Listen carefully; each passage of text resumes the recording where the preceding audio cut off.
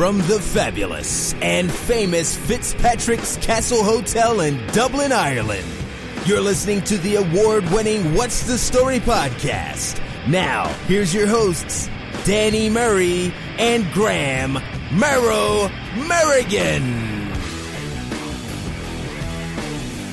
Hello and welcome on to chapter 42 of What's the Story podcast. My name is Danny Murray and Graham Merrow Merrigan's alongside me as always. Alright. How are you? Grand. Loving the good weather. Yeah. Deadly. We're brought to you in association with Fitzpatrick's Castle Hotel. www.fitzpatrickscastle.com is where you can find them out. What did you just do there? www. What the hell is woo? www. Never heard of that. Phonetically.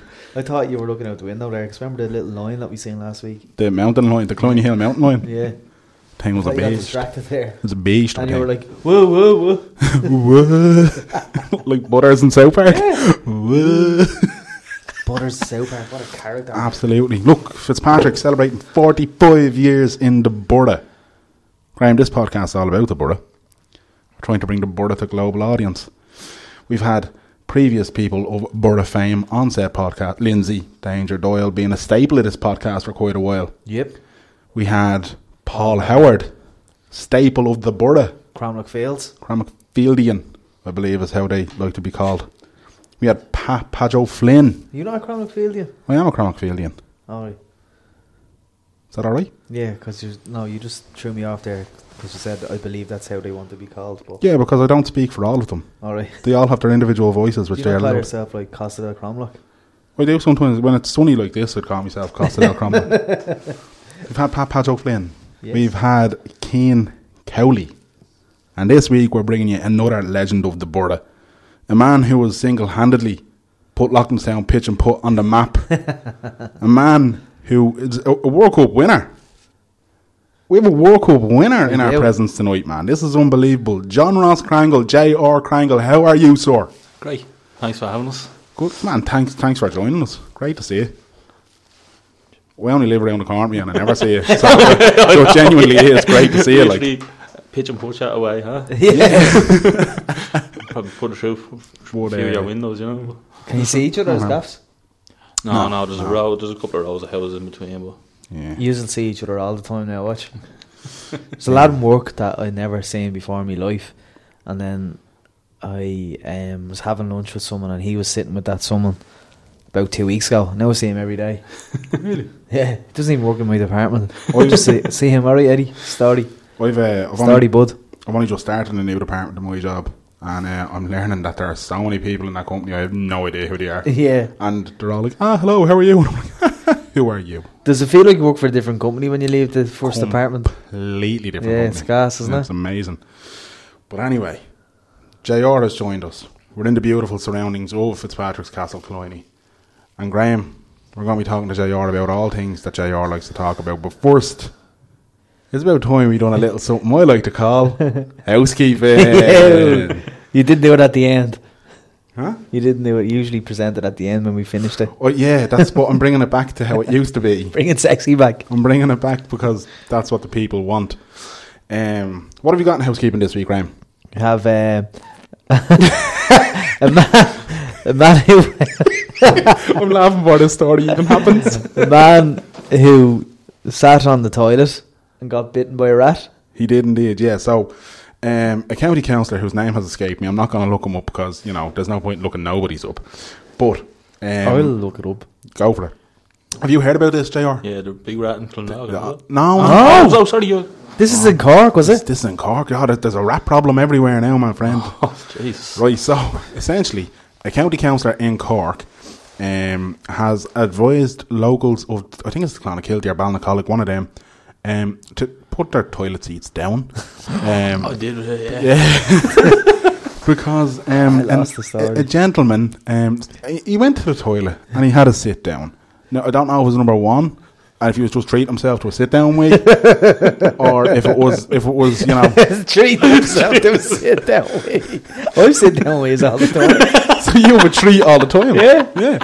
I don't know if he was going for the sit down way or if it was more so a case he had a bit of paperwork to do. Do you know what I mean? So, Anyway, he had to sit for it, and when he said he got bitten on the buttocks by a rat. Now, they believe the rat had crawled up into the pipework after the floods that have besieged the county of Cork lately. But so there you go. So their advice is put down your toilet seat. It's on the People's Republic of Cork. Of course it is. Man, man bitten by a rat while sitting on toilet in Cork. I would say that poor chap is getting abuse down the bowser from his mates. A plumber found a broken sewer pipe nearby, which is believed to have allowed the rat to enter the system. Rats Oh out. my God. Hashtag rats out. Rats out. Councillor said, I would advise homeowners to keep their toilet seats down when not in use and to watch their posteriors. He actually said that. Watch their posterior. So they are, lads, if you aren't aware of it. Middleton happened in. Middleton. I wasn't even close at my guesses. Oh, that is hilarious. So, Imagine a councillor having to come out and release a statement about Oh. a rat biting you up the hole. I want to hear the 911 call. Hello, emergency services. I need a fucking ambulance. Oh, so what seems to be the problem? I'm after getting bitten on me hoop. Right. So yeah, so there, lads, keep the toilet seats down and always look. Did you have that problem in Australia? Did you have to look before you? With spiders and stuff like Yeah, that. like. spiders and everything in Australia is trying to kill you. Everything. I didn't come across any spiders or snakes. A possum was living in my attic. You say that like it was Alf. Yeah. I had a possum. Oh, that'd in be the deadly for us, Alf, wouldn't it? Did you name your possum? Huh? Did you name your possum? No, I remember we were in a bungalow. What's a possum even look like? Oh, they're rotten things. They're like overgrown rats with a long tail. All right then.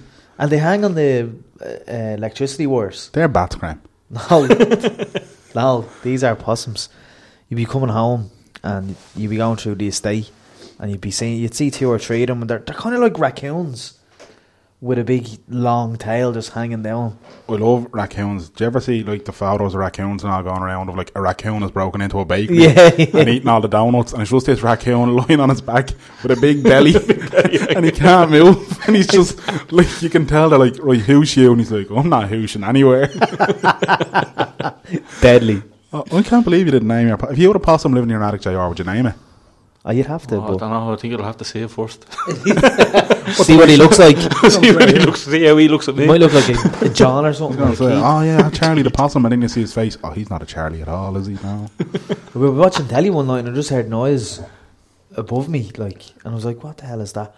And There's a man in the room opposite us, and I thought he was staring in the window. Sorry, that's had to give me a fright. is he? Yeah, are we being loud for him? I wonder. Wait, no. This is a live podcast, not really. The picture, the beautiful view of the surroundings of Clooney Fitzpatrick's Castle Hotel. With us, innit? Yeah, look at that. It's so good. The people who are up here are taking photos. There was just a noise like above, and I was thinking someone's upstairs, and I was like, no, we're in a bungalow. There is no upstairs. And then What if there was, though? we lived with the homeowner, and he was saying, oh yeah, lads, that's a possum. Can you say that in Australian accent? It's a possum. Can you? No, I can't do accents. It's a possum. No. Oh, crikey, mate, it's a possum.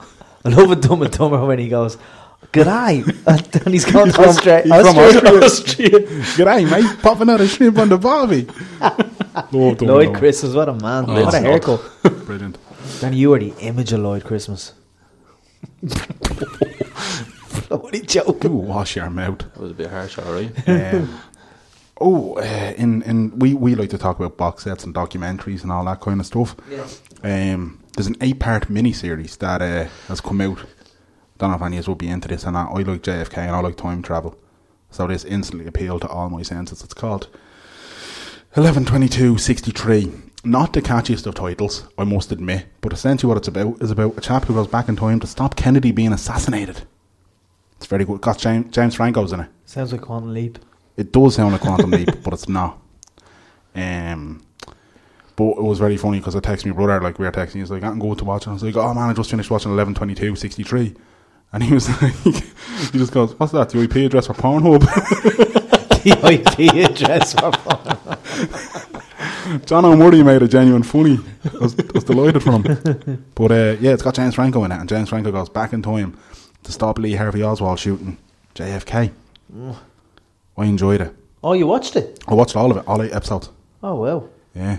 I'm on the last episode of OJ, the American Crime Story. I've thoroughly enjoyed that as well, actually. And it's amazing how much they all look like them. Yeah. Like, really look like your man. Well, Cuba doesn't look like OJ, does he? With the exception of Cuba. Cuba does not look like OJ. Cuba looks like Cuba. He acts like him. Does he? Bit, yeah. I wouldn't know. I start watching OJ interviews, so...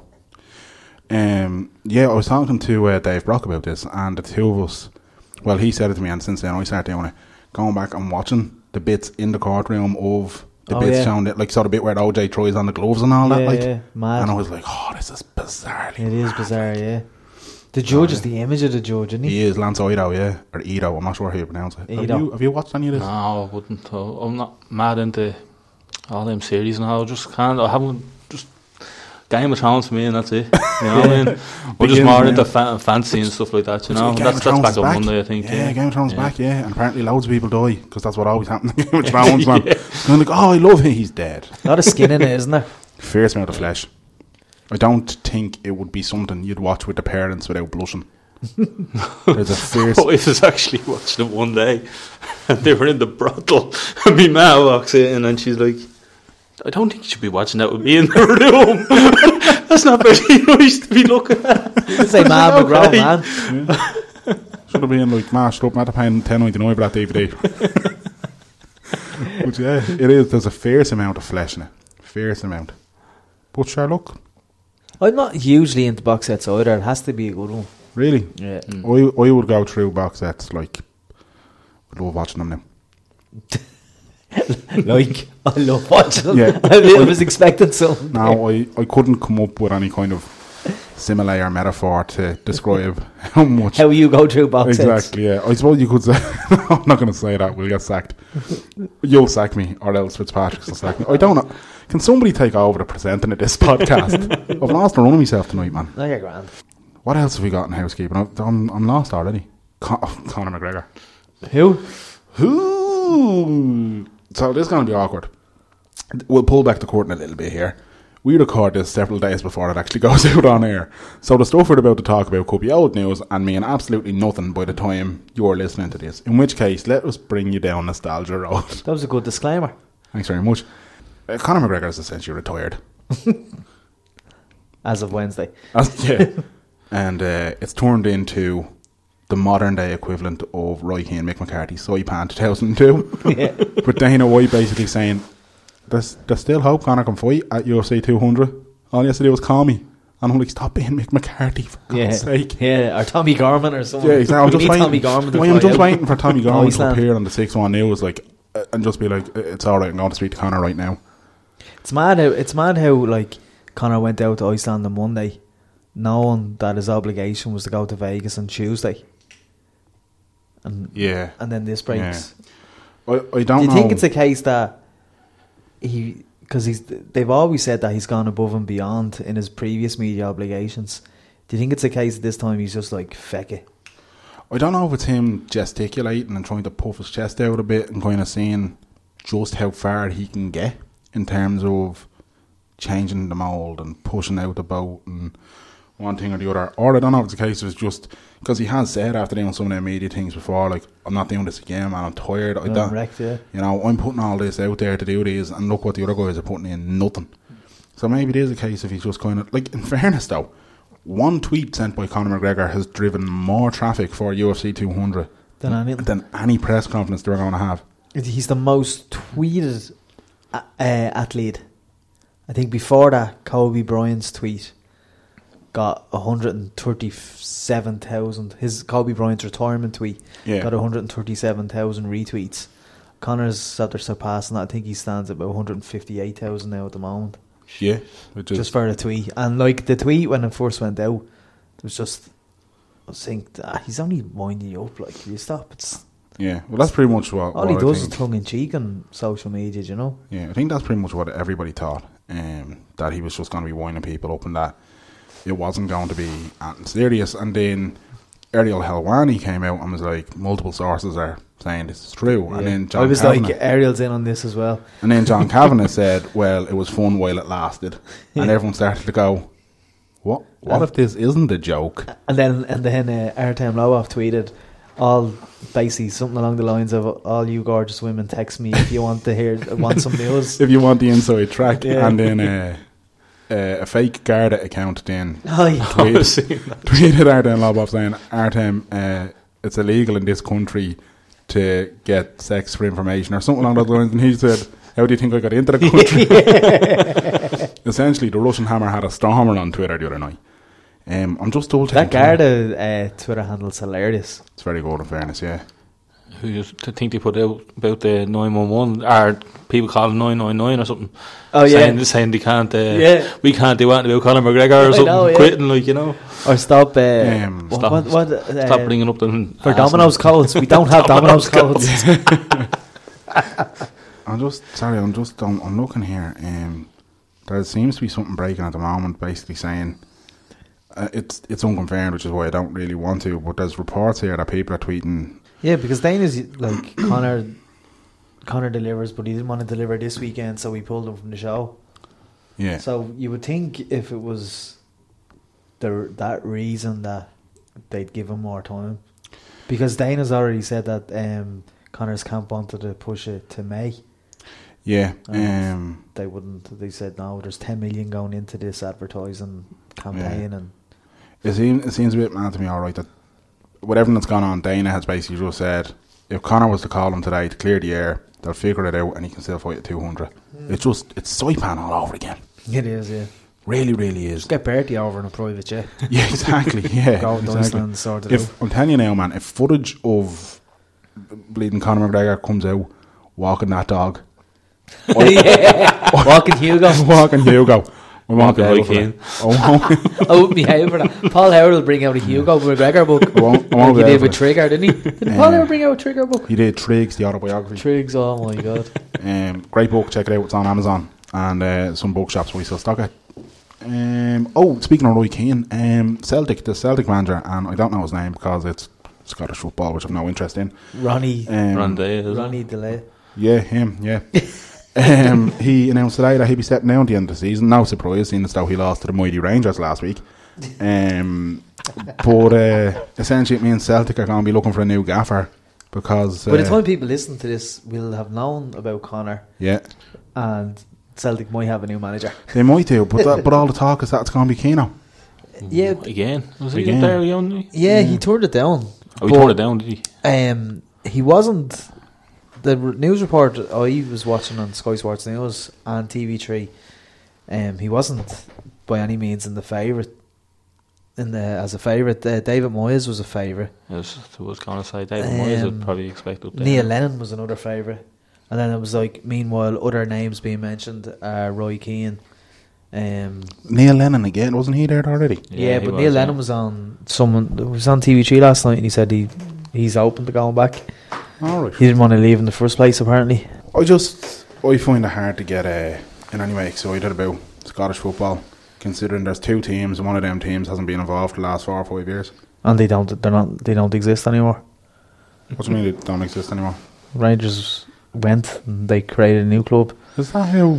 But they're still Glasgow Rangers, aren't they? They're Rangers Co-op or something like that. Look, either way. I'm only being a smart bollocks. Either way, the mighty Rangers won the penalty shootout. That's all I care about. The mighty Rangers. The mighty Glasgow Rangers. Yeah, you're such an antagonist. What are you talking about? He's slagging Scottish football, denouncing Celtic, but calling Rangers the mighty Rangers. Well, they are. Like, when it comes to Scottish football, Rangers are the only club that matters. Losing some followers with that one, I think. Oh, yeah, the lads who go on about how they love Celtic. God bless them. We all went through that phase. Did we though? No, we didn't. No, you're with Jay on this. No, we didn't. I did. Oh, you hated everyone that had going around with Celtic jerseys and all just because they all thought they were Irish and all. Yeah. No. I don't like the association, you know, like what's the commemorative 1916 thing on Easter Sunday, and there was lads wearing Celtic jersey. It's like, well, this bit is tacky, lads. Come on. Maybe this is where I have a problem with it, because if you're like, you know, this whole thing of like Brits out and all this kind of Yeah, stuff. yeah. And they're saying this while wearing a Celtic jersey. Yeah. You know what I mean? It was like those lads who... No foreign sport on this ground. exactly, A wearing a jersey. Celtic jersey. Or remember the Queen visited a couple of years ago. How you, Liz? How you Liz? She's a friend of the show. Herself and Pip. That's what Philip's friends get to call him, by the way. Listen in regularly. They're big fans. They actually enjoy housekeeping. So... But yeah, I remember they were coming over and there was people on the streets, and there was one guy in particular photographed burning a Union Jack, but it was a Union Jack you got free in the Sun, and it had a big Sun logo on it. Oh my god. And I was like, can you not get the irony The of irony, this? yeah. You know what I mean? You silly boy. But when I got it, I was one of those that I was buying Celtic jerseys, I'd say, up until I was about 15, 16. Right. But I don't remember being consciously kind of supporting them because of the Irish connection. I remember just liking the colour green, and then I was I loved. So why weren't you a Werder Bremen fan? I don't know, because I was exploited the Celtic first. Oh, I right, could have fair been enough. Werder Bremen. In Celtic would have been on the telly a lot then back in the Yeah. day as well. They would have been on BBC and Yeah, all so Yeah, and you would have BBC, had, you would yeah. have had Henrik Larsson with his deadly hair. Henrik Loved Larson. Loved Yeah. Johan Mialbi. Was Johan Mialbi. it Johan or Jan? Yeah. Johan. Johan. Peggy Bonner, I think, was when I started first watching it, when he was their keeper. How old are you? Well, Peggy was there in the early 90s. Was he? Yeah. Jesus. She was 94 there, he was World there when he Cup. was playing with the world. It was 94 World Cup, 1990. He only ever played for Celtic, I think. I don't know. Yeah. Like I said, I, did, But I I, don't. I only watched Rangers when it came to Scottish football. So. I would have never wore a Celtic jersey at an Ireland match. You're an antagonist, though. I'm not an antagonist. I'm Yeah. just... You know how to click people's buttons. Jono's the same. It's a Murray thing. How dare you say that about all the Murrays? The Murrays are a great family, steeped in Scottish tradition. The Mac Murrays in particular. The Mag Murrays, yeah. Oh my Jesus. Was there anything else for housekeeping? Can't remember. We haven't done it properly in so long that I'm struggling. This is 25 minutes of housekeeping. There was something else. I can't remember. Nah, neither can I.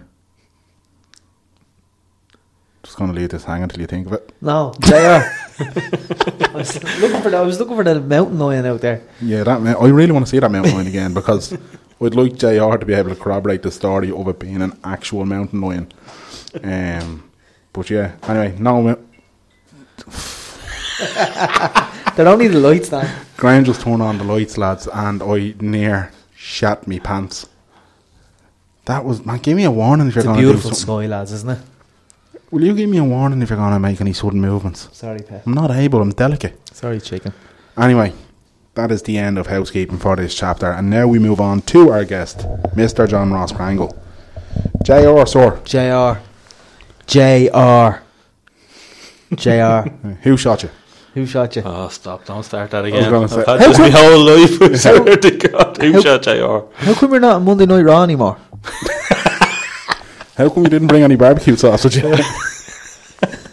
Stone Cold! Oh, stop. just once you say, by God Almighty. Oh, no, Will you just say, by God, as witness, he's broken him and how many He's broken in half, yeah. I thought you were being serious there. What? Sorry, what was the line again? I'll just say that, yeah. Not right, so JR, look, you're a man of the borough. We all went to Laurel. Did you have the same positive experience of that school that we had? I like Laura, yeah. Yeah, good stuff. Yeah. A great time. I remember I was listening to Gary Mackle there a couple of weeks ago. Yeah. The And, St. Patrick's Day special, check that out. That's right, yeah.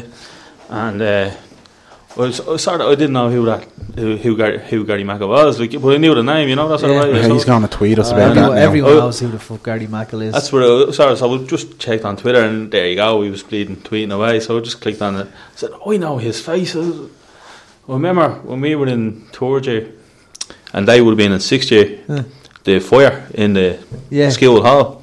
But we were in doing our junior set, he was doing his leaving, and anyway when the school went up and all, we all had to get brought out. I was doing my geography test or whatever, and I was supervising it. were you? Yeah, I remember it well. And RT and all came out. RT came out and Gary was interviewed with him, and we were all at the very end. Your man was like, and leaving here from St. Lawrence's College in Lockstown, and everyone was jumping up there. Yeah, the school on fire in the background. Yeah. It was brilliant. I just remember I remember you saying he was kicking down the back door and all this sort of He was stuff. telling RT that Oh, it was brilliant.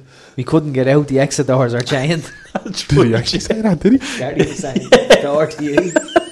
Let Miss He had to O'Shea. kick the door down, yeah. You know the English woman that used to work in the reception? Pat or something, was it? Yeah, I remember the one. Yeah. She was like going over to Miss McCarty saying, Gary Mackle's been a devil to the press. Get him in. Get him into the burning building. He didn't start the fire. I was only joking. I think it was set accidentally in one of the bins or something, wasn't it? I don't know. Gary's a messer, but I don't think he's an arsonist. He's an arsehole, but I'm not an arsonist. I won't have that said about Gary. I like Gary. I love him to bits too. To be honest, just winding him up I'm just saying that to avoid a slander case against Gary. against us. Boy, Gary. Yeah, Gary loves us. he doesn't love you. Though. He'll sue me. He won't I sue was the gonna podcast. He's dying to get you for your dodgy money. Come here, did you declare tax on that It's short, you RTA ad or what? Right, so sorry, JR. This happens a lot. We get sidetracked. You wouldn't know it when I edit it down. It sounds like a slick operation, though. No, I mean, Was that the best thing that happened in school? I don't know, it's just great time, like, you know, 6 years you'll never get back, is it? You know, it's like everyone had their classes, you know, and like you had your messers, you had your brainy people, I was always sort of in the middle, you know, and Yeah. was never too loud, never too quiet, like, you know, it was just fade around the place, you know, do your laps and That was it. that was it. The laps. That was like the time, you know, you just done your laps everywhere then. Like laps around Paps and then your laps in Bleeding School. Laps around Paps. Laps around Paps. That was it. Now you do laps like a club Bleeding 92. We used to laps around Bondi. Oh jeez, yeah. Used to Don't love remember doing that. it because remember the dance floor on Bondi was a square Yeah, at the a square, lower level than everything else. So you do a little lap and have a gander on the dance floor. Oh, Yeah. you're not bad. I mean, I'm saying, yeah, but you get. Story love. And then you'd have a couple too many blue wickets, and you'd end up on that little stage in front of the Fast runner DJ. too, huh? We used to be on that stage a fierce amount. Did you? Oh, fierce amount, and I'd say every Tops week. off. Huh? Tops off. I never got the tits out for the lads now, but like I'd say there was a fierce amount of look, that fat bloke's back up on the stage again. Fierce amount of that each week. Laps or hashtag laps around Paps lads. That's the hashtag. That's a hashtag for this episode. Chapter 42. Yeah. So right, so then we touched on the pitch and putt earlier as well. Then right, give us a blast. I know pitch and putt probably wouldn't be the most popular sport in the world for people, but Were you involved with that in school? No, well, I was playing when I was in school. Yeah. Like they do have in the Pitch and Putt Union, they have like a skill tournament for skills. You have to have 2 members of the PPI, but you can have another player that's not a member of the PPI play with us. And you have like a Munster Championship and a Leinster Championship, and then you have an All Ireland Championship. So they're trying to push it in skills, you know, but it's very hard. You have so many sports out there nowadays, like and, you know, it just doesn't. I don't think it. Like it appeals to me, like, but I just don't think it appeals to the wider sort of younger crowd, you know.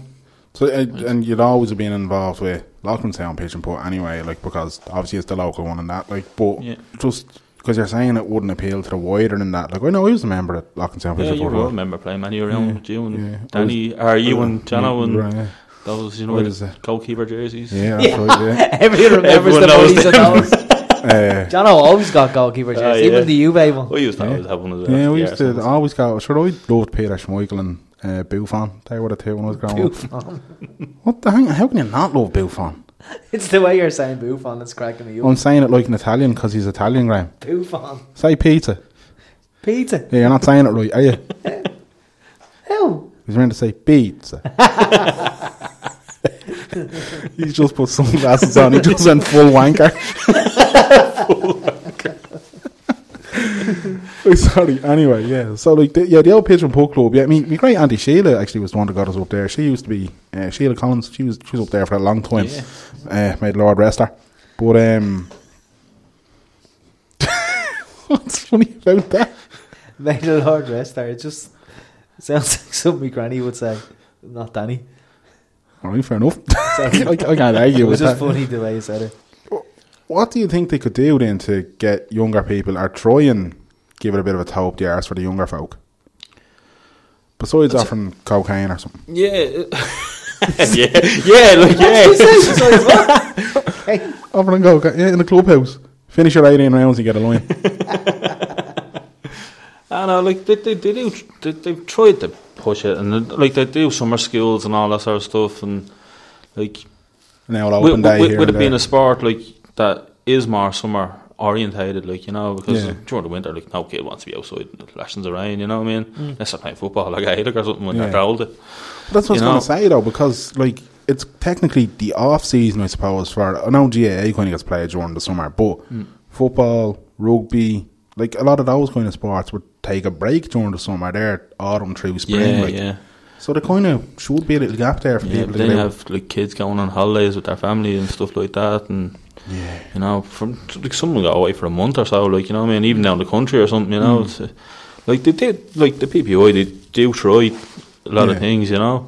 PPI's Pitch and Putt Ireland. Pitch and Putt Union of Ireland, yeah. Pitch and Putt Union, Like even now, like we've had sort of younger players, going through and playing over abroad, like, you know, and like over in Catalonia there, we only had last year's All Ireland champion, you know, Towler from Cork. He went over, and he's only 16, like playing over in Catalonia in the Catalan Open, like, you know, and like, that's like likes of that now. Him going and saying it to his friends, and was over playing Catalan Open. It's just it's word of mouth more than that. Like you have all social media there, and like you do try and push things, like.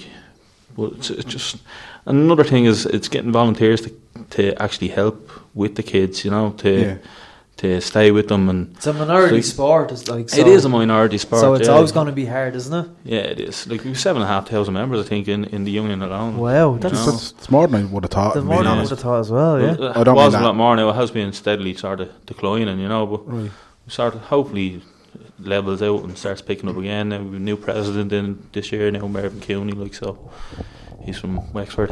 He used to be the president about 12 years ago, and hopefully now we've a new handicap system and all now, so all kids coming into the game, like what we used to do was the club sort of had their own handicaps for the kids, and then when you turned 16 you went into the adult grade, so what you do is you play your 3 cards and then they give you a handicap. Like basically at county board, like not even seeing you play, they just say, right, you give him 10 or 12 or something. But now automatically they're going to get 15, like, so a 15 handicap.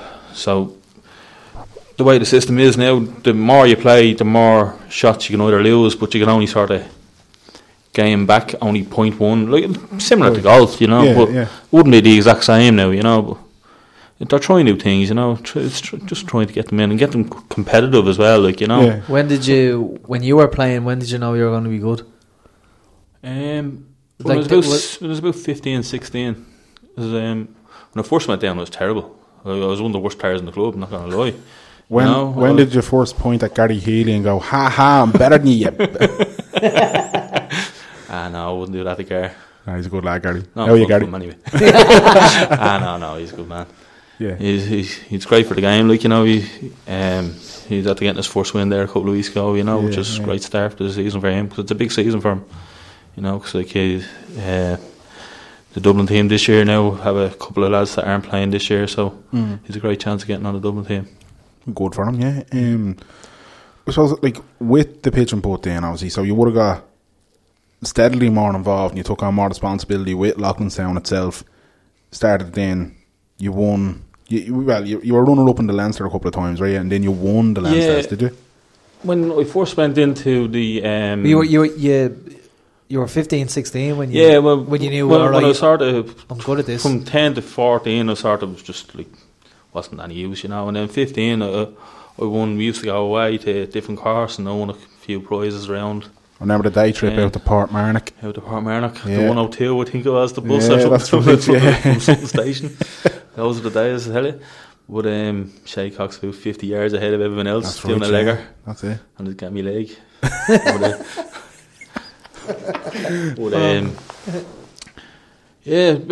when I turned into the adults then, I sort of, you get intimidated a little bit by playing with older people. Like lads playing there for 30, 40 years, you know what I mean? And you're sort of, what do I do here? Like, so then about 2 years later, I think it was 2002, I won the Dublin Stroke Play Championship as an intermediate player. And there's 3 different grades. There's like a senior, which is the top, your inter, the middle, and then you have your junior, which would be the sort of least. Least experience, least ability, basically. All right, okay. You know, so the shittest players. That's the one I would have been in at the age of 28. But I won the Dublin Stroke Play out there in Clondalkin, and then we moved on to the Leinster Stroke Play. Then that was in Bellewstown, up in Meath, and I won that then as well. But because I won the 2 of them, it meant I got cut from an inter into senior, so the chance of winning All Ireland sort of went with that, you know. So you get cut during the season. Because you won 2. Because you won 2 tournaments. Yeah, no, like when you get cut, you get cut from, like I was off 4, so if you get cut to 3, you're automatically into senior. Oh, right. But because the entries hadn't gone in, you sort of you're down in grade, so you have to play with the senior. So it took me a few years. Then I think it was 7 years. They would have won nothing, 6-7 years. Or probably been just a little small competition in the club. But then 2009 just took off, a couple of seconds, and then I won the Leinster Match Play Championship. That was in Sea Point in County Louth. Then the week after, I actually went and won the Dublin Stroke Play, which was crazy because it was just, I'd never been sort of that good, and it just bred confidence in me. And then ever since then, I haven't looked back, Deadly.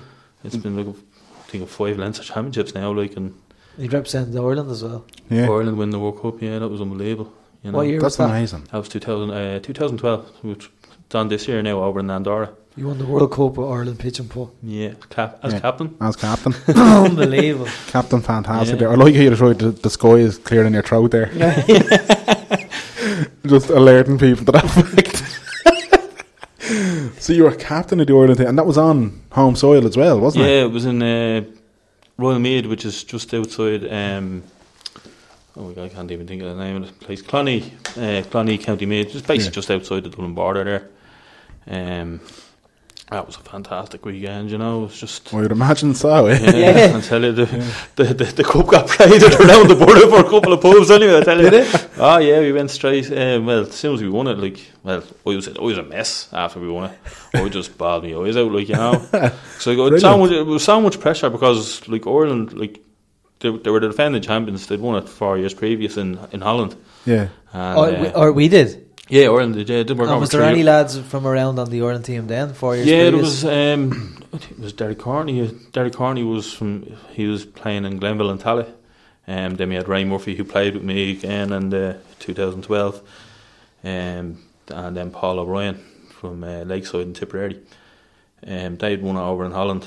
And then coming over here, we basically we are the number one sort of pitch and puck country, around the world, And when you go away to Catalan, with basically Barcelona, they have their own association. Yeah. It's a very tough place to go, but when they come over here, it's a completely different game because they have longer holes and bigger greens, and we sort of smaller holes and smaller greens. So we're just used to it, and we just played out of our skins really the first day, but there was so much pressure. It was unreal. Really? It really was, yeah. How long is it? 3 days, is it? It was 3 days. The first day you play, the 3 years play, and the best score works out your seeding. So I think we were about 30 under or something for the 3 of us. So you play 2 rounds, and we were about 16 shots clear of Catalonia, who were second, and then I think it was Australia that were third, and Holland were fourth. And what happens is then I think there was supposed to be 12 teams, and Portugal pulled out at the very last moment, so there was left with 11. So what they done was first seed plays 8 seed, and then the bottom 3 sort of had their own little mini group for basically like a shield, Right. So we ended up playing Switzerland first. We ended up winning that quite handily, I think it was 5-0. And Come on, the lads. then we were on to Holland. And Holland had a very strong team. Like, you know, there was Patrick Lunning, Rolf Quant, who was a brilliant player. Probably out of all the European players, is the one I really look up to. Yeah. And then Marcel Aarhus. So we ended up, it was 1-1. What we do is you play one single match and one double match. So the three of us are playing. Like John Walsh, who's number one player in the country at the moment, he lost to Rolf Quant. And then myself and Ray, we won. So obviously 1-1. And then I was out first, and I actually lost to Rolf. So I was like, this is it, we're gone, you know. Yeah. But now the two lads are being complete pros like they are. They went and they pulled us through. But then the final then was against Australia. We beat them 5-0, but 4 of the matches went to the last, 3 of the matches went to the very last hole, you know. So it was just Beat them 5-0. 5-0 in the final, yeah. Amazing. Deadly. So, winning a World Cup then, after, as you said, pressure being on because Ireland were defending champions, it was on Irish soil, winning a World Cup, like, I guess, like, for any sport, like, I know kind of we're saying pitch and putt is a minority sport, but for any sport, winning that a the pinnacle? world, Winning yeah, the that World must Cup be the though? pinnacle though, is it? Like, it's not, and to have achieved that kind of, what, you were in your, about 26 at that stage, were you? 27. 27, like, to have achieved that at the age of 27, like, though. you still do. Like, that must have been an amazing feeling for you. Oh, stop, yeah. As soon as we sort of won, like, I had, the whole family came out and they were all dressed up and they had all bleeding leprechaun suits and the Irish flags everywhere. Deadly. And I said to the two lads in the team, John and Ray, I said, my family coming out here now, I don't know what they're going to come out with, but I know they're going to come out with something. Like. Yeah. And they got a mini bus out and they all came out with all their flags, the tricolours everywhere and all. Was that more added pressure? Like, what were you like, not say, the really. morning of a match, or? I'd be nervous, like it, Yeah. but you know, you have to believe in yourself. You know, you just sort of you go on the ball for a while, all right, but that'd be it. No rats. That'd be rats. it. Oh, that's what that says, yeah. No. Few Modium instinct. That's what you need there. We never leave home without them. Just once you get out playing, it was actually brilliant because Ray Houghton turned up Oh, out my of God. nowhere. Amazing. Yeah, because what happened was Ray Houghton was actually getting bunker lessons, like playing in Elm Green, I think it was, and the taxi driver that was dropping him back had actually dropped the Chilean team to the World Cup, and he was just chatting away to him, and he said, "Oh, I was meant to drop a few lads up to the course up there.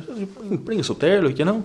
Oh, wow. And so we paid the taxi driver to stay with him and all, like, you know. Oh, that's brilliant. And he stayed for about an hour and a half, like, you know. After he's won, And- or just watching? No, he was actually watching it was the semi-finals, and it was gas because every time I took a shot, I was looking over, he was looking. you see that? Is Ray clapping? Is Ray clapping? Ray And didn't then, see that. One of the Dutch lads goes to me, who was he? So he's the lad that put the ball in the English there.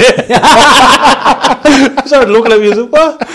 And you were looking for someone to high five. Oh, it is arguably the greatest answer ever. Like, Deadly. Oh, You were good at the darts as well, weren't you? Yeah, hang on a second. Hang on a second. Darts too. Hang on. So Ray Houghton was watching you play. Yeah. When you sank a birdie, please tell me you done a tumble. They would have went mad. That's I me. would Green. have done it if we were playing Italy. There was no Italian team, unfortunately, and they wouldn't have liked them. But sorry, English lads Graham. knew them though. Sorry, you're going to ask about darts there. Go on. Sorry, I just had to get that. no, out. because you got quite good at the darts as well, but you haven't played that in a while, have you? No, I started just with work, like, you know, you're playing on a Monday night, you be getting home 2 or 3 o'clock in the morning sometimes, so just sort of kept that up. Maybe having a few Um, points as well. Yeah, like, it comes with darts really, like, you know. Yeah. Well, you don't have to, like, a lot of the younger lads nowadays don't really drink, like, you know, you see the lads on the telly, they're not allowed to have the drink on the stage, right? Yeah. Like, you know, they have their water and all. Now, that's not saying they're not locked going out and playing, you know. That's Jesus, not saying it's not remember vodka. watching darts in the early 90s, they'd be allowed to have Yeah. points, wouldn't they? Ah, yeah. They'd have their jars. Well, Even the snooker players used to Yeah, have I was it. going to say, I remember even snooker players used to have jars. Used to have an old Alex whiskey and Higgins would be Coke or sitting whatever. there with his bleeding And the gins smokes. and all that, smoking away, yeah, not a bother. Seen that during the week about Steve Davis retiring? I thought he retired about 10 years ago. Apparently not. Well, he's so slow that he was probably only got out now, you know. But so, like, with all that going on, man, right? And as you said, like, amazing feeling winning a World Cup and all that. Was it around this time that you were having kind of, you know, because you've blog a lot and you talk a lot about kind of, you've had your problems in terms of gambling addiction and you've got help from PA the House and that kind of thing. So was that all going on in the background while all this was on? No, yeah, the whole time. Really? Yeah, the whole time. During the World That was Cup? the added pressure too. I think it was actually, it was mad that weekend because when we were playing, we were staying out in Blanchetown hotel out there, and there was no one else around. Like, there was all the players from the team and all were there. There was no family around with me, like, you know, it was just myself, and like, there's no point in them staying up there, like, you know, running down the road. So anyway, came to the last day, and I was smashed. I'd lost all my money, like, you know. Gambling? Like, yeah. You know, and I was smashed, and my mum came out and she was, "You alright?" Like, you know. I said, "Oh, grand, yeah." She says, "Do you want you alright for money?" And all?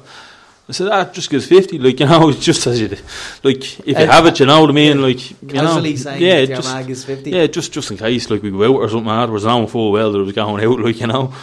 But, just take a bit of pressure off. It was just, like, when they're doing it, it's just, it's always there in the back of your mind, you know. Yeah. It's always there, and I think that's why when we won, we just broke down. I completely lost it, like, passed me eyes out.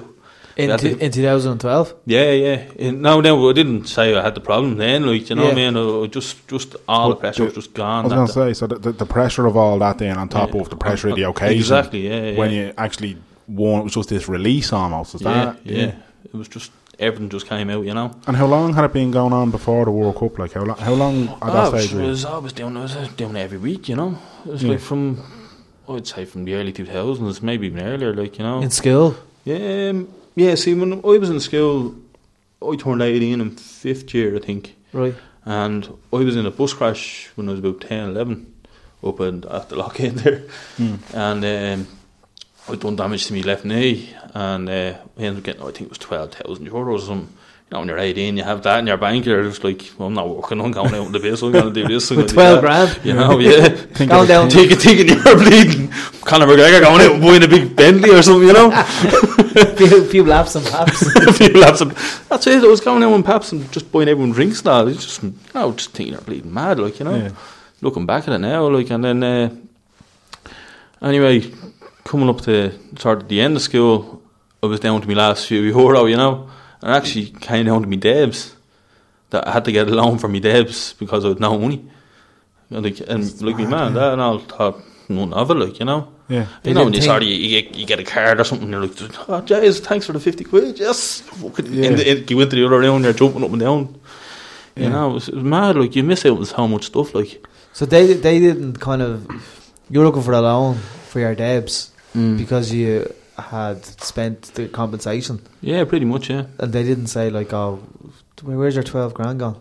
Well, I suppose it was over nearly a year, like, you know, but like it was just gradually, like, the 12 grand didn't all go on gambling, though, did it? No. But was that when it was a good chunk? Was that when it started, though? I think that's where it sort of started getting to a poor level, like, you know. You must have went about 8 years, did you, without kind of saying to yourself, "This is a problem"? Oh, longer, I'd say. Yeah. So what year is that? It's 2000 and say 2003. Yeah. So only up until about 3 years ago, I really sort of clicked in my head that I had a problem. How were you hiding it? Just going into your room and not doing that. You know. Really? Yeah. It's like everyone sees me and they just say, "There's JR," like, you know, happy go lucky lad, like, you know what I mean. No one sees behind all that, like, you know. That's what I was going to say, because I mean, we went to Manchester. A group of us went to Manchester, and yourself were on that trip.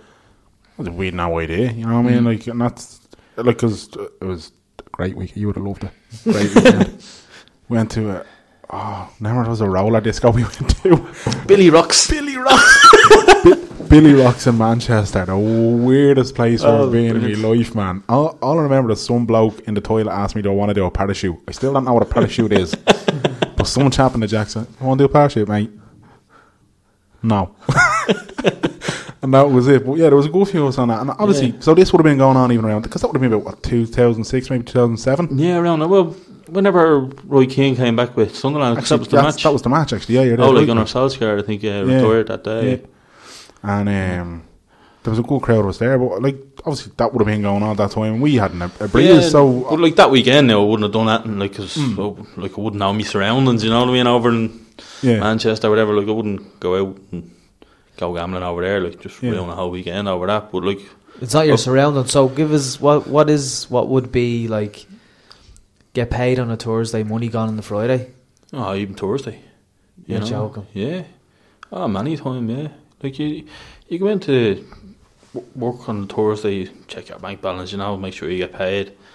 Come your break at 10 o'clock in the morning, you'd be sort of saying, right, I'll go in and just do a bit or something, like, you know.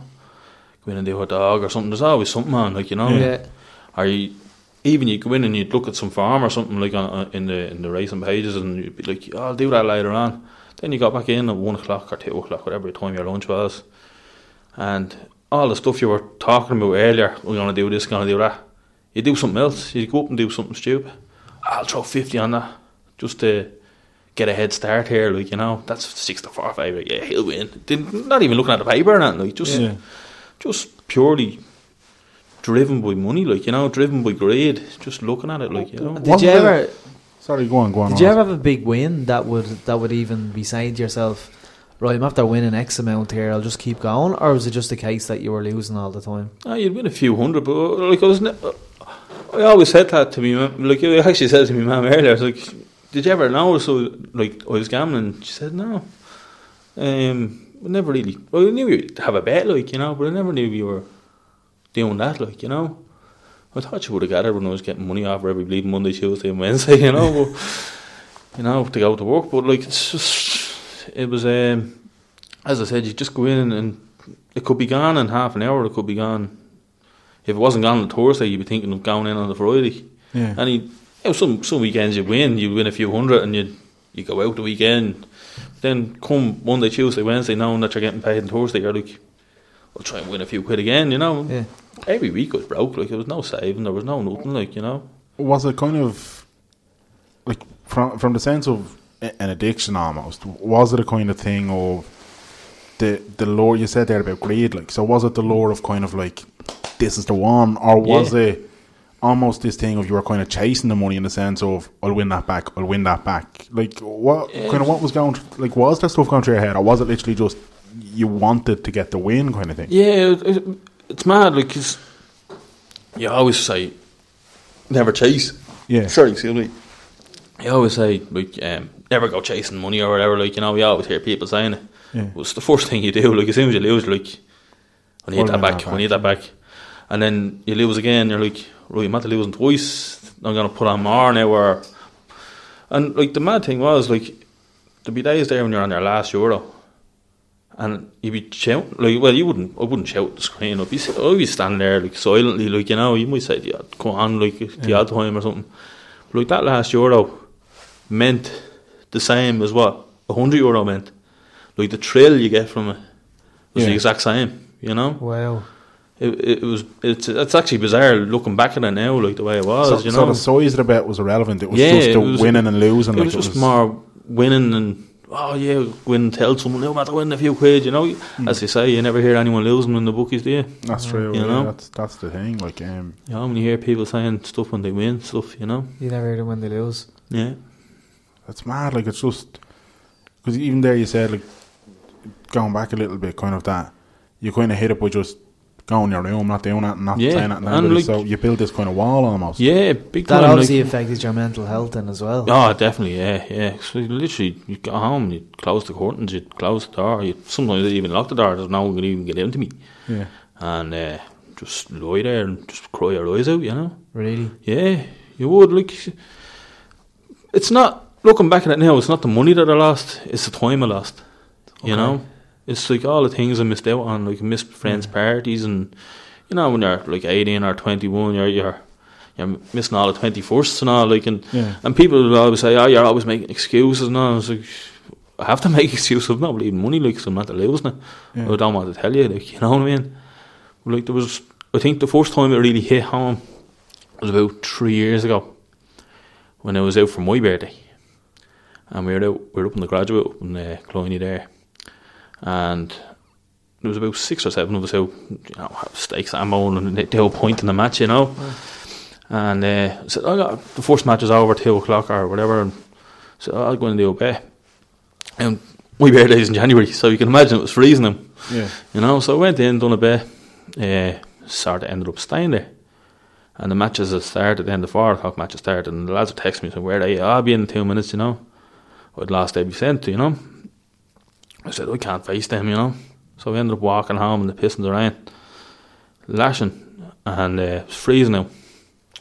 And just that day, I think it sort of clicked in my head that this isn't right, And I actually went on to, I think it was boardsports.ie, and I put a big post in the horse racing section, saying, I think I'm addicted to gambling, And so, not knowing anyone on it, because it's very anonymous, Yeah. There were a few people sort of pointed me in a few different directions and all, and I was like, yeah, I'll do this, I'll do that, and ended up doing nothing. So sort of stayed with me, I never really opened up about it. And I think it was, as I was saying to Danny there about the European Championships this year, going to enjoy it this year, because 4 years ago, Northern were playing Spain and they were playing Croatia. I was down on the beach, bawling my eyes out because I'd lost my money on the way into the pub, and all my mates were in there having a great time, and I went into the bookies. I just got a chill when you said that, man. I just got a real sad thrill. Or chill, not thrill. Chill. That's there's 2 things that so sad. There are 2 things that stand out to me. One, it takes incredible balls and bravery to stare a problem down and say, I have a problem, and face up to it, and then to actually talk openly about it as you are, man. It's incredible. But to kind of go as far as he did, it takes incredible bravery, incredible fortitude to kind of stand up, face a problem, and to talk about it openly, but also to know you've gone kind of to the brink there. So you're talking about that day in particular, so you went home, you posted on boards that obviously the fact that it's anonymous is what gave you that appeal, because you're like, there's no accountability it's just, no one knows it's you, and you start, and that was only one thing. I kept on going. And was that the first time you said anywhere you have a problem? Yeah, definitely, yeah. And when you were doing it, did you feel in any way is this the first step to recovery, or was it kind of you were saying it? I was saying it, but not meaning it. Sort of, I think, What was the walk home? The walk home, you must have been just thinking. Oh, you're just sobbing to yourself, What were the lads saying? Sorry? What were your mates saying? They hadn't a clue what it. But you would say that you would plan to spend a day, steak sandwiches, watch the football. You went into Paddy Power. You lost all your money. Yeah. You didn't want to face them, so you walked home with the pissings around. Yeah. What was that? That must have been the longest walk home ever. It was one of them anyway. There was being many of them, There was one time I actually walked home from town, just from Dublin city centre, so I'd lost all my money. That's how it just gets here, it just sort of, you go in, you're like, no one knows me around here, it's grand, I can do this and do that, and all of a sudden, what happened was, I'd taken out all my money out of my bank card, but there was still money in it, but you couldn't use it because you only have a limit or something like that, Yeah. They didn't have all their scanners back, like they have now, you couldn't get cash back and all that sort of stuff then, I don't think, but probably could have. My head was so fried that it never even occurred to me, And we ended up walking home from town one day, madness. And there was another time, this only about 3 years ago, Christmas 3 years ago, I'd saved up. I'd stopped sort of gambling for a good while, and sort of relapsed a little bit, and went out to get all the Christmas presents and all, and ended up stopping in Blackrock, went into Debenhams or something, and I didn't even know what I was going to get. I was I got all the presents in my head, what am I going to get, But I went in there, knowing that none of them were there, just jumped off the dart, walked up, and on the way back I said, I'll just go in here, into, I don't know, one of the bookies there, ended up losing all my money there as well, and it's just madness, Christmas shop and spend the money. Yeah, and then we got presents and all, we ended up getting a loan, but that's all it was constantly just getting a loan after loan after loan. Now, it was never into the like 5 figures or anything like that, you know. Like a couple of grand maybe here and there, but like you'd pay it off, and you know, it's just mad. What was the feeling like down Killiney Beach you mentioned there? What, like, Ireland are playing, your mates are in the Oigo and you're down Killiney Beach? Yeah, I remember it was incredible lonely. It was the day Ireland played Spain. It was actually it was actually lashing rain as well. That was another time. I was actually wearing this bleeding top, but yeah, it was just standing there, you know, sort of like the walkway at the. I was just standing there. It was lashing. The wires are crashing and all. And like this, the middle of our bleeding summer. It's lashing rain here, like, you know. And I remember I had some little crappy phone, and I actually recorded myself shouting at myself. That's like it's just mad. It was just. And do you know why? Why do they do it again? Why do we keep on doing it? Why do we always make the wrong decision? Why do I do this? Why do I do that? You know. It's just, and like, just do you know why you recorded? Was that a recording so that you think maybe I'll play this back to myself and I'll learn? That's what, I don't know. I don't know why I actually done it. Yeah, it was bizarre. Like, it was just even thinking back in the now, like, I was like, why did I do that? I haven't a clue, to be quite honest with you. Yeah. Why did you walk to the beach? Just to avoid going home, was it? I had thoughts in my head of jumping in, you know. Now, I'd never believed I was actually going to do it, you know, that sort of way. But I was like, I just wanted to end this. I wanted to just. Were you ever suicidal during any of this? Like, yeah. Well, the reason I ended up in Peterhouse last year was it's just over a year now. I was out. I'd sort of stopped gambling for a while. Yeah. Then sort of edged my way back in. I used to hide around places. I used to go out down to Glassdale, and I used to go away from wherever my dad could be, like, or so you go somewhere you wouldn't be spotted or wouldn't be known, kind of. Yeah. Like, you know, my dad's from Glassdale. There's me going down to Glassdale thinking no one's going to see me, you know what I mean? But he actually caught me one day, not actually physically catching me.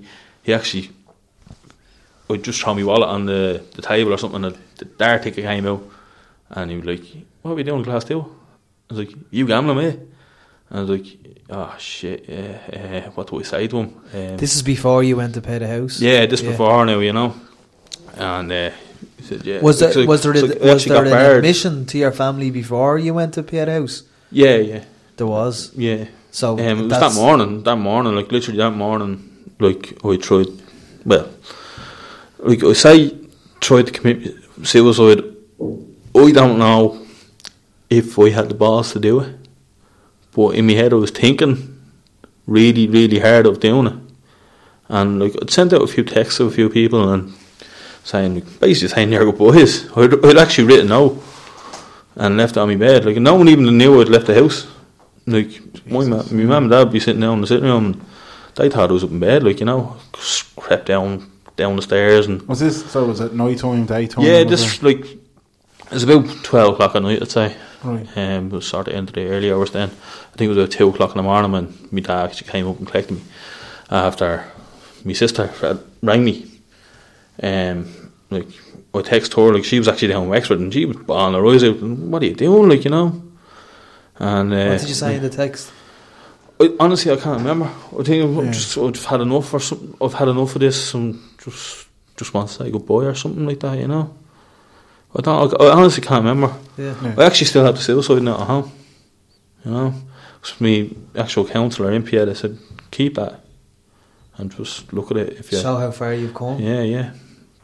It was like, she rang me anyway, and she's like, my sister has her little kid and got on great with her, like, you know. And so, like, just think of her and think of all the people, like, just think basically, you know. Just don't do anything stupid. Like, I'm gonna ring that. Don't do anything else. Don't, like, get off the bridge. I was up the bridge, you know, at the N11. You know, just at the Tassie, you know, the bridge there. Yeah. At the hospital? Or the hospital? No, not the one at the hospital. The one further on down where the actual cars. Like, so at the M50 kind of. Yeah. On the way up to Cherrywood there, and I was on top of the bars, like, you know, and I just hopped over, like, and I was just looking down below, like, saying, and was there cars going by? Yeah, there was. Yeah, there was cars just going by. Now I was in all black, right? So people couldn't see me. And purposely, like, in my head, like, I'm like, I don't want anyone to see this. I don't Like, I just walked out, and I was heading towards the beach, and I got to Ballyrack Village, and I turned back down, and I walked up towards Cherrywood then. And, we were just standing there, just looking down, and I was actually holding on for dear life, if that makes any sense. Yeah. Thinking you're going to kill yourself and you're holding on for fucking dear life, you know. But you're looking down, and you just see you'd see the two roads on both sides. You see the grass, and then you see the metal part in the middle, you know, the barrier. And I started saying, right, what side do we fall here? Do we jump onto the barrier, so there's no chance of me coming back? Do we jump on the grass, so maybe someone will listen to me then? Or do we jump on the road and just, that's the end of it? Like, you know, it's mad, like. So, as I was over there, my sister rings me anyway, and she was just basically taught me down, you know. And looking back at it now, like, yeah, as I was getting back over, I nearly fucking slipped. You know, probably not a funny thing, but, like, you know, it's just... Yeah, that was... I can appreciate... Jay's I've been suicide by accident, you know. Yeah. But, like... gallows humour there, I think. But, walked down then to the pitch and putt then. My dad picked me up there, and just went home. My other sister came up from... my other sister, she was staying in Bray, I think, at the time. She's from Wexford. Had you had a drink that night at all, or? Yeah, I'd had a couple, yeah. So, yeah. Okay. I'd had a couple. Just out for Sunday, like, just have... I think it was actually Bank Holiday Monday. Right. I had a few points.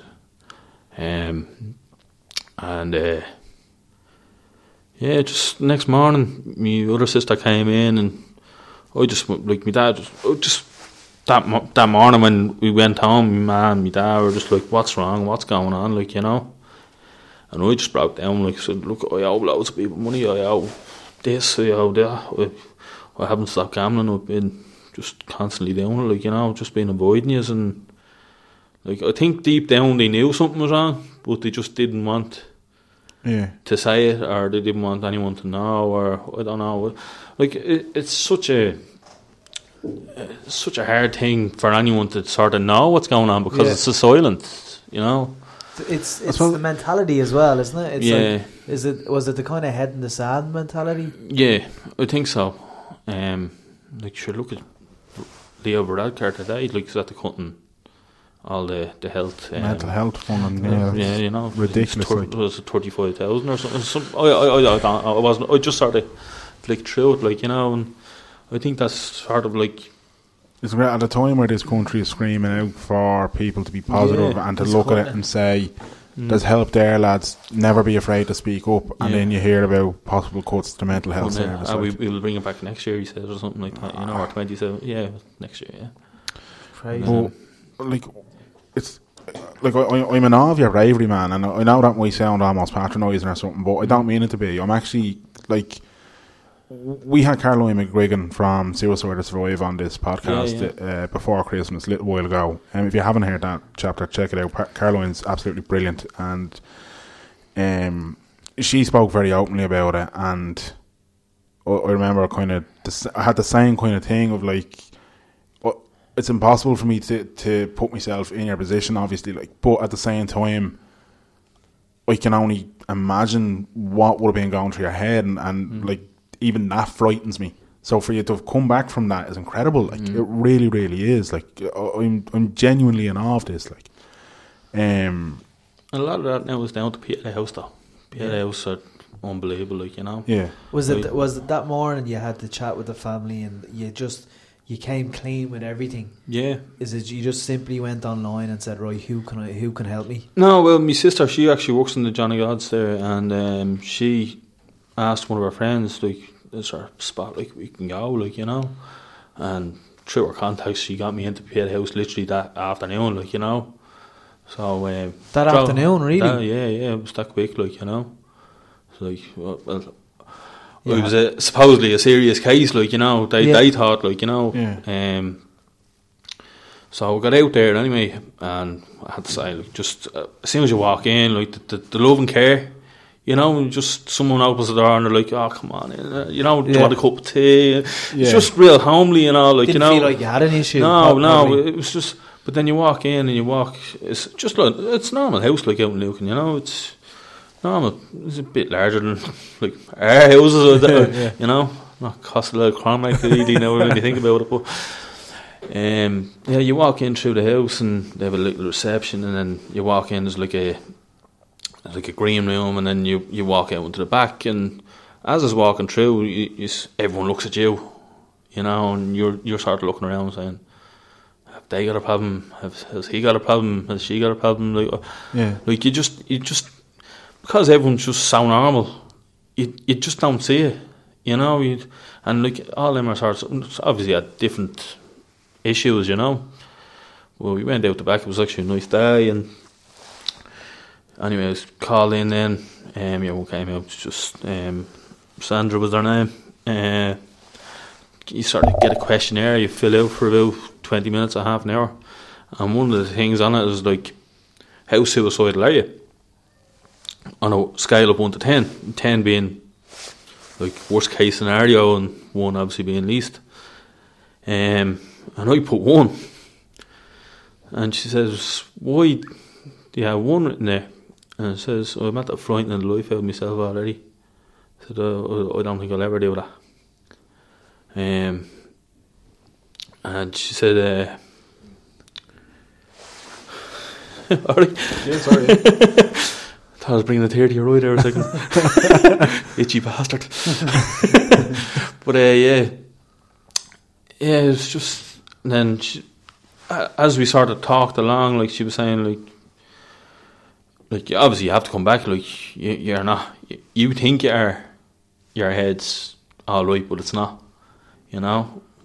Like, I'm sure most people probably say, look, I'm a 1, you know what I mean? But the more you sort of talk to them, the more you feel it's going up.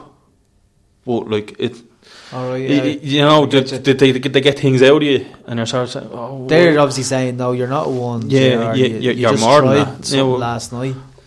I don't think it was ever a 10. Even the night when I was on the thing, I don't even think it was a 10. That was a cry for help, was it? I think so, yeah. You know, the more I think about it, like, I don't think I had the balls to do it. But so how long did you stay in Pieta House for? It was 8 weeks. And you sleep there or not? No. You drive out, like, you know. Right. Like, my family now, fantastic, and I have to say, like, even with work and all, like, I told my boss, like, what happened, you know, and he's like, sorry, like, you know, I'm real supportive, and any time you need off, just let me know, and let me know the dates, and like, we ended up having, I think it was 2 meetings for the first 4 weeks. You go in and tell you just the stuff they draw out of you, and it'd be stuff from like years ago that you'd never even think of. Yeah. There was like one time when I was playing pitch and putt, the All Irelands, the inter-counties, we were actually 10 shots behind Cork going into this, like, the All Ireland inter-counties, biggest championship of the year basically as a team, like, you know. And Cork had, like, the number 1 team in the country. They've won, I think, 12 of the last 13 All Irelands, like, you know. They're unbelievable players, like. And we were 9 or 10 shots behind, and by the time I was out last for Dublin, I was sort of the anchor man, you know. And I played a savage round, like, you know. I was playing with John Walsh. He done a super score. I think it was 23 under for 36 holes, like, you know. Yeah. Which is, and I was only 2 shots behind him, going to the last. But as it turned out, all our lads had played unbelievable, and we were actually going to the last 1 ahead. And now, I didn't know at the time, like, we were sort of you were getting mixed messages, you know, like, oh, we're 1 ahead, we're 1 behind, we're all square, you know. And hit a perfect shot, I'll never forget it. And so I thought, and it was just literally less than a foot too long, and ended up coming down off the green, and I duffed the chip and ended up taking a 4. And he knocked in his putt, and they'd won by a shot. And it was one of the first things I said to her, Sandra, when I was in there. And as soon as I said it, it was just, everything went, you know. I bawled my eyes out, like, you know. Over that one thing, because I'd never said it to anyone. Yeah. Like, people knew. I I took it hard, like, you know, I took it really, really hard, you know. It was more so looking at the other lads and saying, I let them down. And like our boss, like he's a manager, Anthony Malone. He, like, I'm not sure what age he is. He's in his 50s or something, but I've never seen a man cry as much, and it's just, he couldn't even talk, and just seeing his face, just the worst thing. You had pressure, like you felt a lot of pressure on you, Yeah. did you?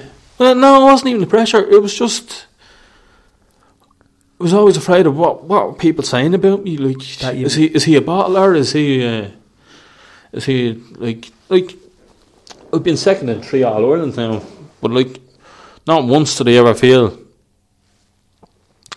I should have won it. Yeah. Do you know what I mean? It was up to me to win it. It was not like everyone else played brilliant, like, to win them.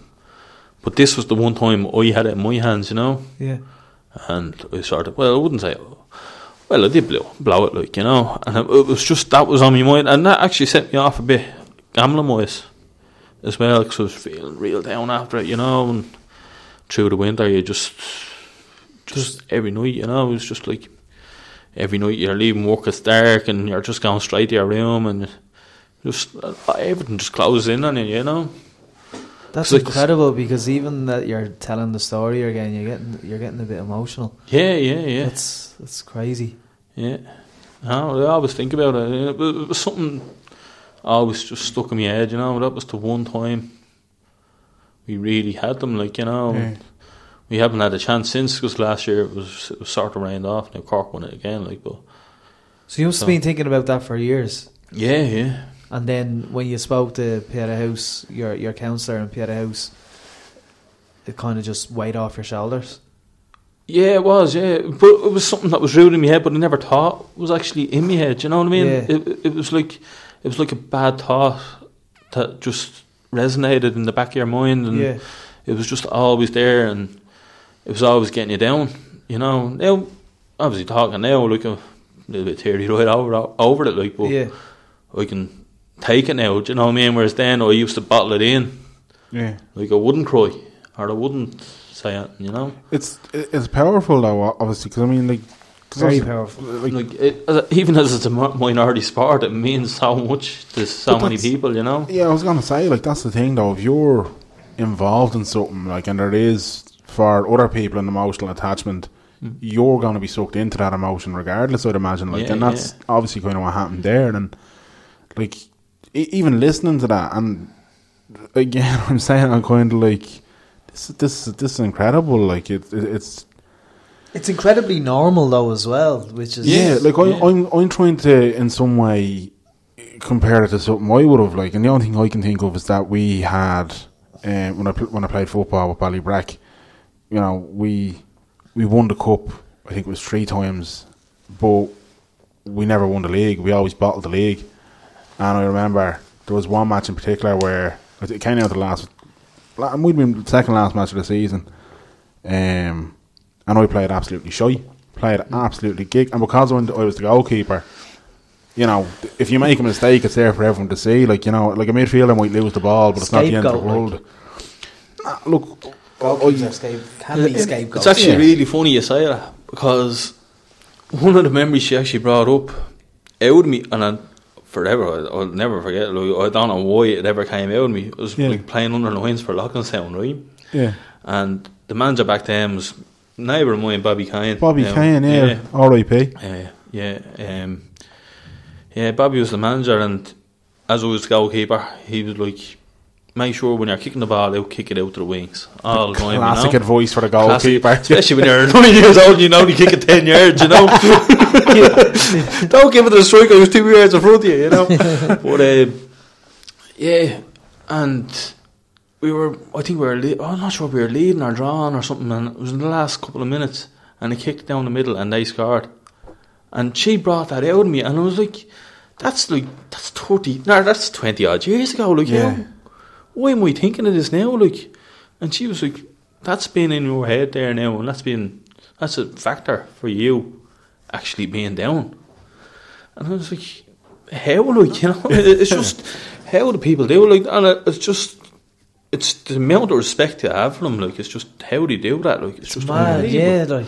like it sounds absolutely brilliant, and it sounds like, and you speak so highly of what Pieta House have done for you. Oh yeah, it's incredible. Like, so at the end of the 8 weeks, how did you feel? Like, did you it feel was great. cured, or I use inverted commas there because as Caroline had always said, the air quotes, as Caroline always says, like, it's a daily thing to look after your mental health. So I don't think anyone is cured. You have to look after yourself from day to day. Yeah. But how did you feel after the 8 weeks? I felt great. You know, like, there was a couple of times, like, she'd ask me to write out a couple of things, and I'd read them to her, and she'd read them back to me. The time I actually brought out me suicide note, the note, she actually read it back to me, and then I sort of read it to her then, and I was, why am I reading it to you? And she's like, just like, you actually read that when you were at your worst. And like, it was a brilliant little piece, she said, like, you know what I mean? I was like, what do you mean? Like, you know, I said, you're a good little writer now, like, you should do something. And I was like, didn't think that of it, like, you know. She said, like, she was trying to get me to start up a Facebook page and stuff like that, and about just having men on it, like, you know. Yeah. And I was just, no, I'm not doing that, like, you know what I mean? I don't want to. I'm not a therapist, like, you know. I don't want to be dealing with other people. Right. Now, I know it sounds selfish, but like, it's just, I don't have the professionalism. Like, I don't know the ins and outs. I don't know how you're doing this to me. Yeah. Do you know what I mean? Like, so why should I do this? But like, by the end of it, it was like, I could do something here. And, now, is that why you got the blogs? Was in a way, I wanted to do the blog a long time, but I just never had it sort of in me to. I think a lot of people knew I was in Pieta House, you know, and I'd never really sort of talked about it, you know. And then I was watching Rezzy's TV show Iron Man, about the 4 people with mental health issues, like, you know. And I think it was the second week where one of the lads was actually talking to his parents. And it just struck in my head, like, you know, that's just like I was, you know. And that's when I actually started crying. And I said, look, I'm just going to write something. I'm just going to put it out there. Just take a bit. I don't even know if there's any weight on my shoulders. I just wanted to get it out and just write a few things about it. And I wrote the first one, and the response was unbelievable, like, you know. Yeah. I was actually getting messages from people in Saudi Arabia and all. Like, it was just, how would you even find this? You know what I mean? But like, they were incredibly powerful pieces. Like, and because I remember, I think it was actually you text me, I think, saying, "Did you see JR's blog?" Yeah. And when he said, and I know we were joking earlier on, I actually thought he meant JR from WWE. Like, and it just happened to be on Facebook and seeing somebody had shared real it. JR, And I read it, and I remember thinking at the time, this is something that, one, has been composed amazingly well. Like, this is something that somebody has literally put their heart into, but you conveyed it and you portrayed everything, man, so well that, like, after reading it, and I'm not saying this to be facetious in any way or to blow smoke up your arse. After reading it, I actually remember sitting back and, like, just holding the phone going, fucking hell, that's JR, like. I sent it to everybody. You know what I mean? I loved the structure of it. I loved that, and I don't want to sound bad, but I loved that it was a blog after you'd received counselling, as opposed to nearly a cry for help blog. Yeah. Because I've read those cry for help blogs, and I've been left incredibly sad, and it's like, no. Yours is like a bit of both. It was like the start, the middle. I've been there and I've done that. Been there. Now here's your chance to read me. And if people haven't seen them yet, what is your actual yoke? It's jrkrangle at wordpress.com, I think. Yeah. Not 100% sure, you know. We'll share it with this. We'll share it with this podcast. I do be on Twitter as well. It's at John Oskrangle, like, you know. Yeah. But He listens to this podcast. He knows how to plug the Twitter. Yeah. Yeah, they do. But I just I read it and I was like, yeah. At WTS pod, yeah. Yeah. Just get that out there, you know. I read it and I was kind of going, one, it's incredibly brave, but there was like a start, middle, and end, and I was like, Yeah. this is what's after happening to me. I'm after getting the help, and this is my journey going forward, type of thing. I just thought it was incredibly powerful. There's a blog awards that happen every year, like, and if you don't put yourself forward for it, man, I'm going to put it forward, because genuinely when I read them, Bleeding deleted the first one by accident. You didn't know, You did not, did you? I swear to God, yeah. Ah, you're joking. Completely done it by accident. I was actually posting the last one. I think I've only done 4 or something like that. Yeah, there's been 3 or 4. Yeah, I was going to say, I've definitely read 3 of them so anyway. The first one is deleted. I think so, yeah. But most of that is like, actually I was onto A Lust for Life, Yeah. which is a Brezzy sort of mental health sort of website, you know. Yeah.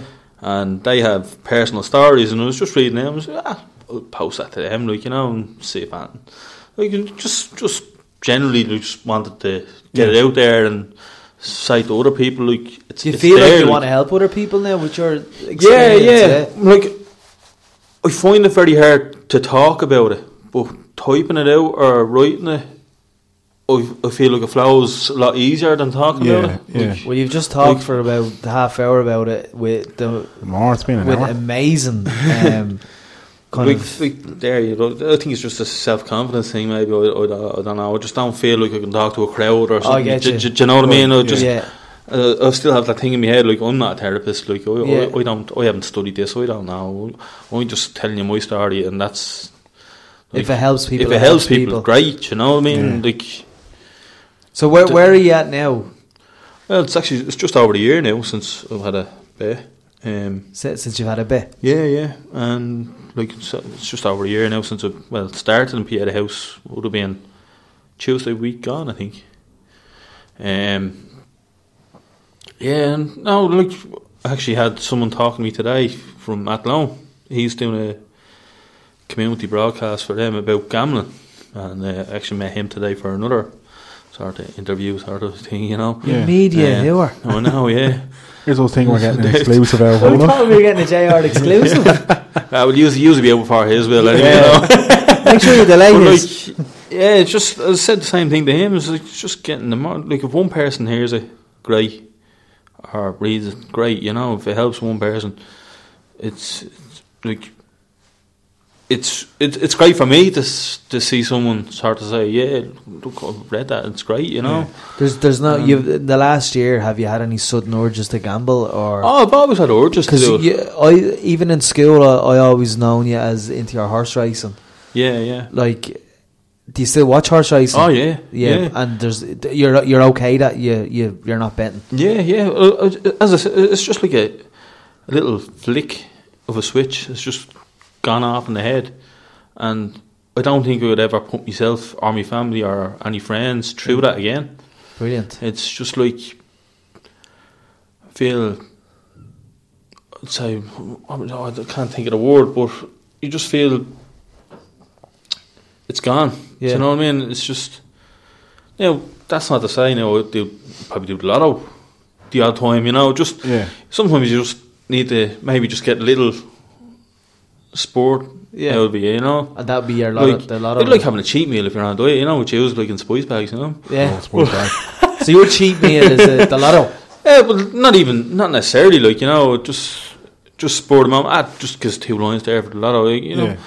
Just Do you think how easily accessible gambling is for people did that play a part? Do you think that's a problem for people? Or? big time, yeah. It's Because, I even mean, more so than when I was doing it, like, you know, with 'cause smartphones. I was going to say apps are everywhere. It's so easy to just log in online and like, and that kind of not thing. only that, like the techniques that they use, like in, like, even one of the bookmakers last week was putting stuff up about the Masters, you know, like, and it was a video from 7 years ago, and there was people saying, "Oh, I got to back him," you know, and it was like on all form, like, you'd no chance of winning, you know. But nostalgia does amazing things for people. Yeah, but like, people didn't even realise it was 7 years ago. It was the way it was put out. It was like that happened today. Yeah. Do you know what I mean? And people are like, oh, jeez, that's an amazing shot. I'm going to throw a few quid in him. Like, you know, he's 501. How the hell? Do you know what I mean? How can he play a shot like that and not win? You know what I mean? Yeah. But, like, it's just the little things like that they do. And they just... Yeah. Like, I know... It's advertising everywhere. Like, Ah, you know? stop. It is. It's huge. Like, I know... Does it affect you? It doesn't affect you, does it? No. And, like... You It's wouldn't mad. begrudge? Like, no. Like, I've had friends, like, that do gamble and, like, say, right, we're in having a few drinks or something, and they're like, I'm going to do a bet, and do you want that done? And like, I know, grand, like, you know, like, I wouldn't say, no, I'm not gambling, you know what I mean? Like, I wouldn't be in your face, like, Yeah. like, I understand, like, people have to get a little bit of a thrill themselves, like, you know, they, like, and a lot of people can do it and do it well, like, you know, gamble, like, and be very sort of, what's the word, almost like, pragmatic about it. They know they have a limit. And yeah, they have a limit, and they're very professional, like, in doing it, like, and Yeah. they wouldn't. They know their limits, basically. You know, Very they, disciplined. yeah, and kind of- disciplined, yeah, exactly. yeah. You know, and I always hear a couple of lads like that do the odd bet, but they're very smart in the way they do it. It's not. Yeah. It's not about getting that one big win straight away. It's just using the techniques around it, you know, and there's a lot of lads like that. And like when you're in the pub, if you're up there on a Friday night, the lads are running in and out every 2 minutes, and that's, you sort of look at them and say, that's what it used to be like. Why would you even come to the pub? Like, do you know what I mean? You know what I mean? You're here having a sub your point, you're going straight out to the bookies, and then you're back in having another sip, and then it's just like you're like a yo-yo, you know. Yeah, Madness, it's mad. Like, it's just. I suppose we should say as well. Like, I mean, if there are people who are having any of these problems, obviously the bookies, in fairness, they do have that whole self-exclusion thing. Yeah, and I was self-excluded, but I still done it. Yeah, you know, yeah. Like the local ones, my dad actually came down. I was working in Dalkey, and on my lunch I'd lost my money just over a year ago now, like, and we ended up going. He went into the bookies and he got the form and all. I don't even think he took a photo or something. I thought they were supposed to take a photo anyway. So I always sort of stayed away from the Paddy Power, because I'd know the girls, you'd know the people that work there, and they'd know your face, and like they know you were barred. But like if you went just even down to Dunleary or something, like you might miss them, but the people working there wouldn't have a clue. Do you know what I mean? Yeah. It's like they don't have a database. Or when I first done it, like I was like, they got my picture now on their Paddy Power, you know. You know.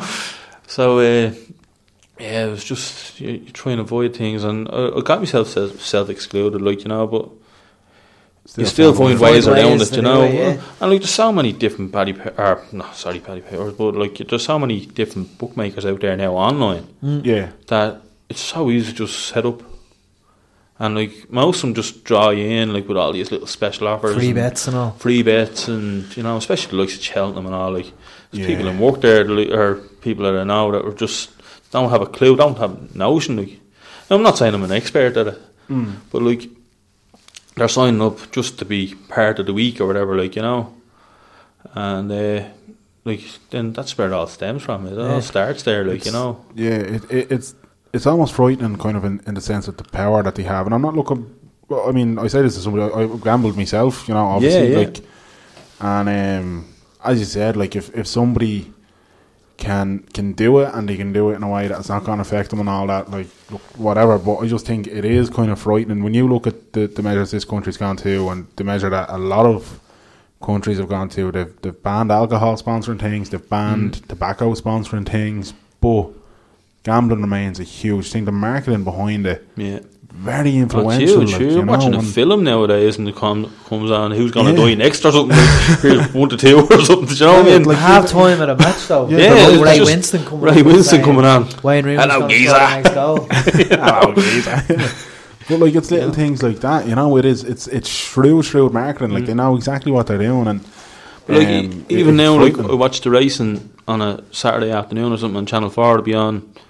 When the race is just about to start, they cut off for 30-40 seconds, and they have the prices, and Paddy Power's doing this, and basically this bookie's doing this, or William Hill or whatever, they're doing this special. Like if you do a bet now, you get the next race free or something, like, you know.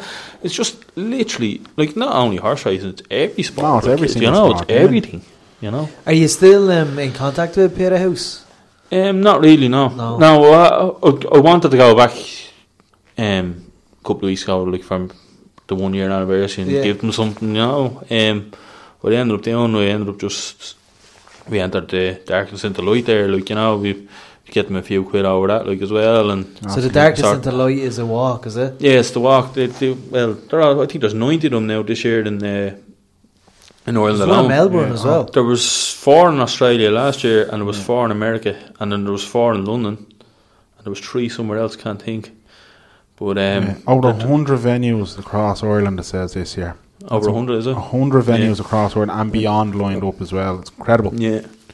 What's the experience like doing that? Because you did it last year. That was the first year I'd done it, you know, and I was still in Pieta when we done it, like, you know, and a lot of my friends got involved, and my sister and a couple of my cousins and all got involved, and it was real surreal, because it was just everyone's there for someone. Do you know what I mean? Everyone knows someone that's done something. Yeah. And it was just real relaxed, and it's 5k, like no one's doing a legger around it, you know what I mean? Everyone's just strolling around with their little electric oil and lamp, and they're just having a bit of crack with each other, and, like, but it was real somber, like, you know, it was just. And then as you walk down, like, we done it in Bray, and you walk off the seafront, it's pitch black, but then you come back around and you come down by the Carlisle, like by the Harbour Bar there, under the bridge, and when you come on under the bridge, it's hard to. The dawn is breaking, you know what I mean, and it's beautiful experience, you know. It was really, really good, and to have all the mates and all there was brilliant. Deadly, you know. Your friends have been great for you, haven't they? Oh, fantastic! Like, you know what I mean. And like, you really do know who your friends are, like, when something like this happens, you know. And we've been lucky enough now, you know, to have the lads there, like, you know. And this year they said that, like, that's the one thing they all want to do, you know. It's an annual thing now. Yeah, I think that's what it's come. Yeah. And even now, more family want to get involved, and I think there's 16 or 17 of us doing it now this year, you know. If people do want to get involved with Darkness into Light, it takes place on Saturday the 7th of May. It's, what was it, 4:15 in the morning? 4:15 in the morning. Yeah, I've done it last year and I went straight to work. We actually drove up to McDonald's in Carrickmoyans to get the old breakfast and you out there, you know, and your man, he didn't know what to do, and he seen about 20 people walking in. It's like, this is supposed to be easy, you know. But not only that, there was a load of people came in at us, and your man had to call in 3 or 4 more people, you know, just to get rid of all of us. Well, hopefully if McDonald's and Carrickmoyans have any more sense, they'll know this year, the Saturday the 7th of May. Expect a flurry, lads. Should be listening to this. Yeah, Mac Flurry, but yeah, look, Peterhouse, the website is dil.pieta.ie, darknessintolight.pieta.ie, Saturday, May 7th this year. So that's just about 2 weeks away. Yeah, it is. It's just 16 days, I think it was. So it'll be 13 days when this is going out. So, but yeah, as I said, supported by Electric Ireland. 4:15 in the morning start, and the finish line then is just as you'll cross the line. They describe it really well, actually, crossing the line, and then, as you said, like when you came under the bridge, and that's when it was starting to, like, it's definitely something. It was like just, I think last year Marley Park they had to stop taking entries. Yeah, they did, because the safety fears, you know. Yeah, me and Brock tried to get stuff for Marley Park last year. It's an amazingly positive thing to come out of all this, and it's absolutely brilliant. But look, JR, we're just out of time, man, but in all honesty, it's been amazing hearing about your journey, because it is an amazing thing, and I think anybody who's listened to it, or anybody who's read your blogs, or anybody that knows you will completely agree and say that you are a credit to the parish. And I say that to everybody, but, like, you know what I mean, hearing something like that, and to hear how far you've come, and then something as simple as writing that blog, and as you said, if that touches one person, like, you know, that makes all the difference. Just one more time, what's the JR Krangle WordPress? At WordPress.com, yeah. And then at JR Krangle on Twitter? Yeah, no, John Ross Krangle. Sorry, John Ross Krangle. The whole name in there at that time, you know. Fuck the 140 characters. Full name. We're going all the way, no one ever tags me, you know. And And look, if there is anybody, and we said the same, we had Caroline on, if there is anybody who thinks they're going through any kind of anything at the moment that, you know, they feel they'll benefit from some sort of help, just speak out, get in touch with somebody, and, you know, I think that's the thing. Yeah, just talk. You know, you'd Look be how well- amazed. You'd be amazed what just talking does. yeah.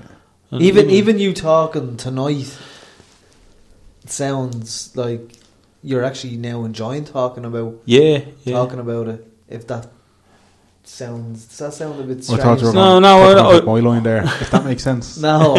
No, I know what you're saying. Yeah. Like even just like as I said, like it was a confidence thing about not talking, and Yeah. I think the more you sort of say it, You speak Yeah. incredibly well about your experience. Absolutely, yeah.